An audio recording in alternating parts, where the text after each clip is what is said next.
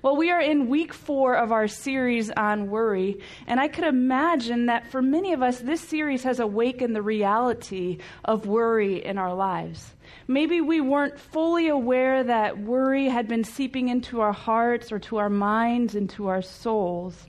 And for some of us, maybe we have felt a little uncomfortable throughout this series because maybe we have felt a tugging from the Spirit to let go a little bit, to let up, to loosen up. And this morning, as we are in our final stretch of this series, I would like to take a look at how we can take this final leap of trust, of this worry-free life, in a very anxious culture, however, but this worry-free life that can happen in Christ. And I'd like to do this by taking a look at another passage of Scripture where Jesus talks about worry. This is found in Mark's Gospel, chapter 4, and we'll look at verses 1 through 9, and then again 18 and 19. But before we read, I would like to set the scene for you.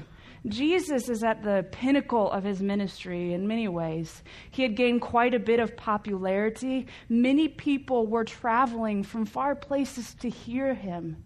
They wanted to hear who was this rabbi that taught with such authority. And when we arrive to Mark's Gospel, chapter 4, we see that Jesus had such a following. The crowd was so large, so many people wanted to hear what he had to say, that when he began teaching, he had to step out into a boat on the shore and teach to the crowd so that everyone could hear and see him. It was a stage of sorts for Jesus. And Jesus begins teaching in these somewhat obscure stories or mysterious stories that are confusing to many of the listeners. In fact, these stories are so confusing to some of the listeners that the disciples, even Jesus' very own followers, had to pull Jesus aside and say, "Jesus, what in the world are you talking about? Could you explain a little bit what you mean by this story? Because we are confused." And this is where we arrive in Mark chapter 4, beginning at verse 1. Listen as I read. Once again, Jesus began teaching by the lake shore. A very large crowd soon gathered around him, so he got into a boat. Then he sat in the boat while all the people remained on the shore. He taught them by telling them many stories in the form of parables, such as this one. Listen. A farmer went out to plant some seed. As he scattered it across his field, some of the seed fell on a footpath, and the birds came and ate it. Other seed fell on shallow soil with underlying rock. The seed sprouted quickly because the soil was shallow, but the plant soon wilted under the hot sun, and since it didn't have deep roots, it died. Other seed fell among thorns that grew up and choked out the tender plant, so they produced no grain. Still, other seeds fell on fertile soil, and they sprouted and grew and produced a crop that was 30, 60, and even 100 times as much as had been planted. Then he said, "Anyone with ears to hear should listen and understand." So Jesus teaches this parable of the 4 soils. And when he's done teaching, he's gathering with his disciples alone. And they pull him aside and they say, "Okay, Jesus, we are really confused. Could you just break it down a little bit more in layman's terms for us and what it is you mean by this very strange parable? Because we just can't understand it." So Jesus begins to unpack the parable for the disciples. And the specific soil that I want to focus on this morning is found in verses 18 and 19. Listen to how Jesus unpacks the thorns. The seed that fell among the thorns represents others who hear God's word, but all too quickly the message is crowded out by the worries of this life, the lure of wealth, and the desire for other things, so no fruit is produced. So here is Jesus gathered with his disciples, and they're asking for a clue as it is what he means. And so Jesus begins to unpack these 4 different types of soils. He says there's a farmer that is scattering seed. The first one, it falls upon a hard path. The path is hard, and so it's unable to take root. So birds come and they snatch it up, and the plant is never able to take root. And this one, Jesus says, is the one who hears the gospel. This is the one who hears about the faith of Jesus Christ, but their heart is too hard. They can't receive it. And so therefore, faith is unable to take root in their hearts. The second one, Jesus says, it's planted, but the roots are shallow. And so it grows quickly, but it soon withers away because of the shallow roots. And Jesus says this is the one who hears the word of God with joy, with glee, with excitement, with passion, is very enthusiastic about their faith. But as soon as they reach difficult times, persecution, trouble, or pain and suffering, they walk away. And sadly, the plant wilts. And the next one, the one where I want to focus our attention today, Jesus says, the farmer throws the seed among the thorns. But eventually, the thorns crowd out the seed and crowd out the plant, and the plant withers away. And Jesus says, this is the one who hears the gospel. It is planted in their hearts. They hear the good news of Jesus Christ, and they receive it, they believe it, they love God. But eventually they are bombarded with the worries, with the anxieties of this life that Jesus says it is crowded out. And quickly the plant withers away. Let's take a look at that again. But all too quickly the message is crowded out by the worries of this life. This could be any of us, couldn't it? This is the one who comes and worships week after week, hears the message proclaimed, even worships. But it's crowded out. It's bombarded. It's drowned out because of the worries and the anxieties of this life. Let that sink in for a moment.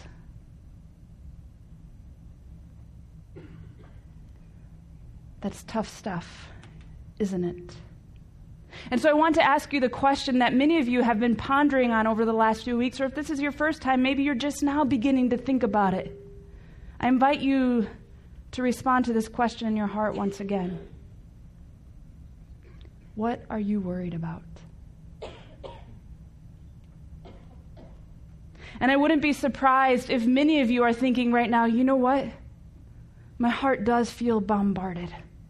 It does feel crowded, distracted, heavy, weighed down, and maybe even aching. So we've talked a lot about worry over the last few weeks, but I'd like to take another look at it through the lens of a helpful visual. You see, I'm sure we could come up with a list of 1,000 or maybe even 1,000,000 things that we worry about specifically in America and in 2015. But this week as I was preparing and praying, I said, okay, what are the big things? What are the big rocks that we tend to worry about? See, some of the things that we worry about, that we fear, that we get anxious over, is what if I'm not good enough? What if I can't live up to what I was called to do or intended to do? What if this new job that I take on, I don't impress everyone the way that I should impress them? Or what if I don't get the recognition that I think I deserve? Or sometimes this worry and this anxiety creeps up into our life in the form of appearances. We worry about not being attractive enough. We take a look in the mirror and we look ourselves up and down and we think, well, if I could just change this one part of my face, or if I could just adjust this, then I would be good enough. And we worry about it. We get anxious over it. We fear it. We lose sleep over it. And sometimes we ache deeply over it. One of the other things that we worry about is our purpose in this life. What if we've somehow missed our purpose? Or sometimes things that I hear is, what if I don't have a purpose in this life? What if I was put here on earth for an accident and God forgot about me and I don't have a purpose? I wasn't created for something great. What if this was all that I'm created for? And we worry about it. We fear about it. We get anxious about it. We go through all of the what ifs in our head. What if I had chosen that career? What if I had chosen that career? And what if I'm living into the wrong purpose? And we worry about it. We lose sleep over it. And we sometimes ache deeply over it. One of the other things that we tend to worry about and get anxious about is our past. In fact, I think this is a big one that many of us tend to obsess over. We replay our past in our heads over and over and over. And we think, if I could just go back 10 years and change that decision. If I could just go back 5 years and if I would have just chosen a different career, then and only then I'd be happy. And we worry about it. We obsess over it. We lose sleep over it. And we sometimes ache deeply over it. One of the other things that we tend to worry about is what Dan called last week is the my precious. The my precious. And my precious could be a rainbow or a variety of things, ranging from our family to our house, to personal possessions, to our children, to friends even, and to our finances. And oftentimes, these are the ones that keep many of us parents awake at night as we go through all of the what-ifs about our children. What if Johnny doesn't get an A? What if Aiden doesn't get into the college of his choice? What if she gets a sickness? What if, when she gets into her car tonight to go out with her friends, things go awry? And we replay these scenarios in our mind over and over, thinking that if we worry about it and if we obsess over it and we get anxious over it, that maybe somehow we could control events. Or we worry about our finances. Fear strikes deeply in our hearts. What if I reach financial ruin and I'm not able to provide for my family in the way that I'm supposed to? Or what if my 401k falls apart? And we go through all the possible scenarios of losing everything in our circle that we call our precious. What if it falls apart before our very eyes? And we worry about it. We get anxious over it. We lose sleep over it. And sometimes we ache deeply over it. And sometimes we worry about comfort, or shall I say, being uncomfortable. In America, we love comfort. And sometimes being stretched and put in difficult or uncomfortable situations are a challenge for us. What if I have to take on a new job that's going to stretch me in a way that's going to take me out of my comfort zone? Or what if I have to go on a missions trip in a country where I don't have the luxuries that I have here? Or what if I have to have a conversation with someone that I know I'm supposed to have? I know I'm supposed to mend that relationship, but it's going to make me uncomfortable. Or what if I have to take on a new job where my finances are much lower, or the pay is much lower, and I have to move into a smaller house, and then I won't have the luxuries that I like or that I'm used to having? And we worry about comfort, and we fear about being uncomfortable. And we wrestle over it, we lose sleep over it, and we sometimes ache deeply over it. And we worry, and this is a big one for teenagers, we worry about our future. I had the joy of serving in high school youth ministry for 8 years.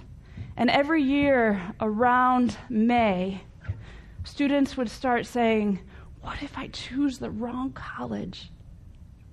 I'm so afraid that I'm going to choose the wrong school, or I'm so afraid that I'm not going to get into the right school, or what if I choose the wrong college and then choose the wrong career, and then I meet the wrong spouse, and then if I'm stuck in a career that I'm not happy with? And they go through all of these scenarios and all these fears and all of these what ifs. And we as adults do it as well. What if 10 years from now, I'm not who I thought I would be? What if 15 years I don't reach the goals that I thought that I would reach? And we worry about it. We obsess over it. We think about it all the time. It crowds our heart and it crowds our mind. And we lose sleep over it. And we sometimes ache deeply over it. Another thing that we fear sometimes when it comes to our faith is we ask the question, what if God could never forgive me? Because if God is truly all-knowing, if God is truly knows me through and through, then he would never forgive me for the things that I've done. He would never forgive me for the choices that I've made, for the decisions that I've made. In fact, how could he? And we think about the day that we will stand before the pearly white gates of heaven, and we wonder if we're going to make it. We wonder if we'll truly be covered or if we're in. And we lay awake at night, thinking about these things, fearing these things, worrying about these things. And sometimes we ache deeply over it. Another thing that we tend to worry about is our own personal addictions. We wonder, will I ever be able to overcome this addiction that is plaguing my heart and my mind and my life? What if I lose my family over this addiction? What if my friends find out? What if I lose my job over this addiction? What if I really can't give it up? And even bigger, what if God can't redeem me from this? What if God can't break the chains of this addiction that is plaguing me? And we worry about it. We lose sleep over it. It crowds our hearts and our minds, and we sometimes ache deeply over it. And finally, but this certainly doesn't cover everything, is we worry about the skeletons in our closet. These are the very things that we've done in the past that we think if someone found out about my past, I'd be ruined. If my wife found out about the skeletons in my closet, or if only my coworkers knew, or if my church friends found out about the skeletons in my closet, or if I get found out, and we have this deep, abiding fear of getting found out. And we worry about it. We get anxious over it. We lose sleep over it. We replay those skeletons in our minds over and over, and they put pits in our stomach. And we sometimes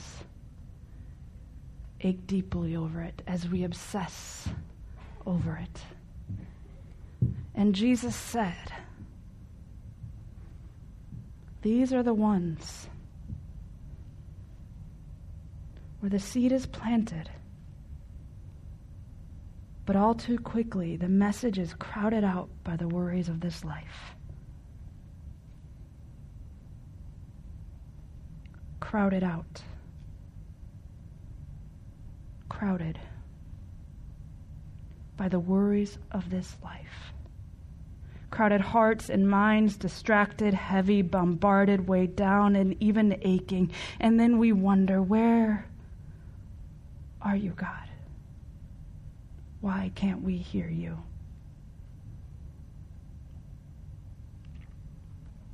Tracy Bianchi is preaching this weekend in classical services and pointed out to me in her research that in the original Greek language, the word worried means to have a divided mind.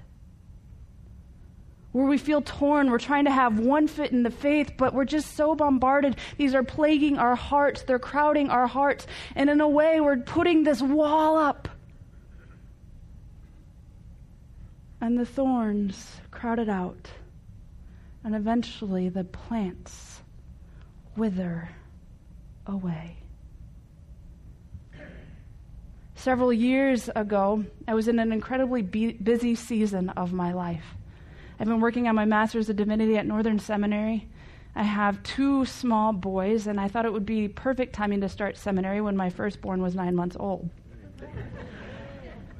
And while I was walking through seminary and also serving in full-time ministry at the time, I had this idea in my head that I could be super mom, super preacher, super student, and I set these incredibly high expectations on myself. And oh, by the way, I also thought that I should have a perfectly clean, squeaky clean house, just like I grew up in. And in a particular busy season, There's a time where I was doing laundry week after week, faithfully, keeping the clothes clean for my boys and myself. But they seemed to never find their way to the closet hangers or into the drawers. And instead of hanging them up or putting them away, the next cleanest place to be was I took that laundry and I piled it on my bed. Well, where did you sleep, we might wonder? Oh, we slept under the laundry. Night after night, I'd walk into my bedroom and I'd say, oh, I'm so bone tired. I'll put my clothes away tomorrow night. And one night when that laundry pile was particularly high, I was wondering if I was going to be able to handle the heat that was piling up in the bed. And I looked at that large pile of laundry, and I began to hear, you're a failure. Because if you really were a good mom, you would care for your children and you'd put these clothes away. As a wife, you should be putting these clothes away. As a housekeeper, you should be able to keep it all together. You should be able to do it all perfectly. And as I laid there, not only under that pile or that mountain of laundry, I laid there under a pile and a mountain of worry. And it crowded my heart, my thoughts, and my mind. And as I laid there, and I turned to my eyes to Jesus for a moment, and I was reminded of the scripture, come to me, all of you who are weary, and I will give you rest. And as I laid there under that mountain of worry and anxiety, I whispered, I need you, Jesus. Because I know for me, when I begin to invite Jesus into my worry and into my anxiety, things begin to change. My perspective is renewed. My heart is transformed. And so when I worry about the skeletons in my closet, I'm reminded that God does know me. He knows how many hairs are on my head. And even still, He loves me and He cares for me and He adores me. And when we look to Jesus and we think about our addictions that are plaguing our hearts and we wonder if we could ever possibly be redeemed, we are reminded of the scripture where the psalmist writes, call on God when you are in trouble and He will indeed rescue you. And when we look to Jesus and we wonder if God could ever forgive us for the things that we have done, we are reminded of the scripture where John says, God will forgive us of all of our unrighteousness. If we just confess our sins, He is faithful, He is just, and of course He will forgive us. And then when we worry about our future and we get anxious over it, all the what ifs, what if we make the wrong decision? What if we make the wrong choice? What if we head into the wrong direction? We are reminded of the proverb that says, the Lord establishes the steps of the people. And we're also reminded where Jesus says, don't worry about tomorrow, for today has enough trouble of its own. And when we begin to fear about comfort and being stretched in uncomfortable positions or stretched in outside of our comfort zone, we are reminded that God has not given us a spirit of fear. God has not given us a spirit of timidity, but one of power and one of love. And when we think about the precious and we worry and we ache and we grieve about all of the possible what ifs with our children, what could happen to them? We're reminded that Jesus says, don't worry about the everyday life. Look at the birds in the air. And do you see how God cares for even those birds? In the same way, He will care for you. And so we don't need to worry about tomorrow. We don't need to worry about our precious because it's out of our control anyway. And when we worry about our past and we grieve over it and we ache over it and we go back to all the what ifs, we could have changed that. We're reminded of what Paul said in Ephesians when he said, throw off your former way of life. Don't look back, he also says in Philippians, but move forward to the prize that has been promised to us.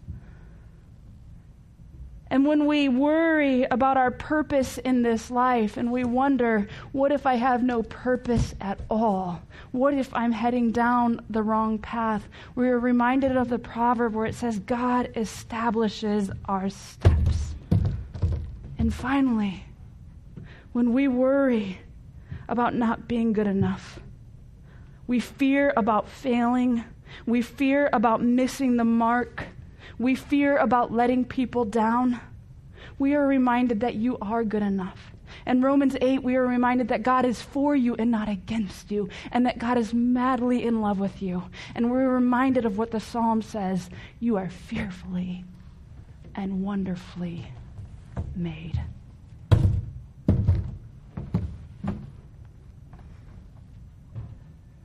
Friends, this morning my heart is heavy. Because I know that our hearts are bombarded, crowded, worried. And I fear that we have become so accustomed to this bombarded life. We've become so accustomed to having crowded hearts. It's the new normal for so many of us that we have forgotten what it means to live a free and open life in the Spirit. We have forgotten what the empowered life is like. So I want to leave you with this question. Where is your gaze? Because we can obsess over this, thinking that by obsessing over it and building this wall and crowding our hearts that it'll somehow change the outcome of things. Or instead, we can look to Jesus. We can turn our eyes to him. Take that leap of trust and believe him when he says, come to me, all of you who are weary, and you will find rest in me. Come to me. Come to me. And so as the band comes forward to lead us through a song, Turn Your Eyes Upon Jesus, I invite you to reflect on that and to ask where your eyes have been. And maybe it's time to take that leap of trust and turn your eyes.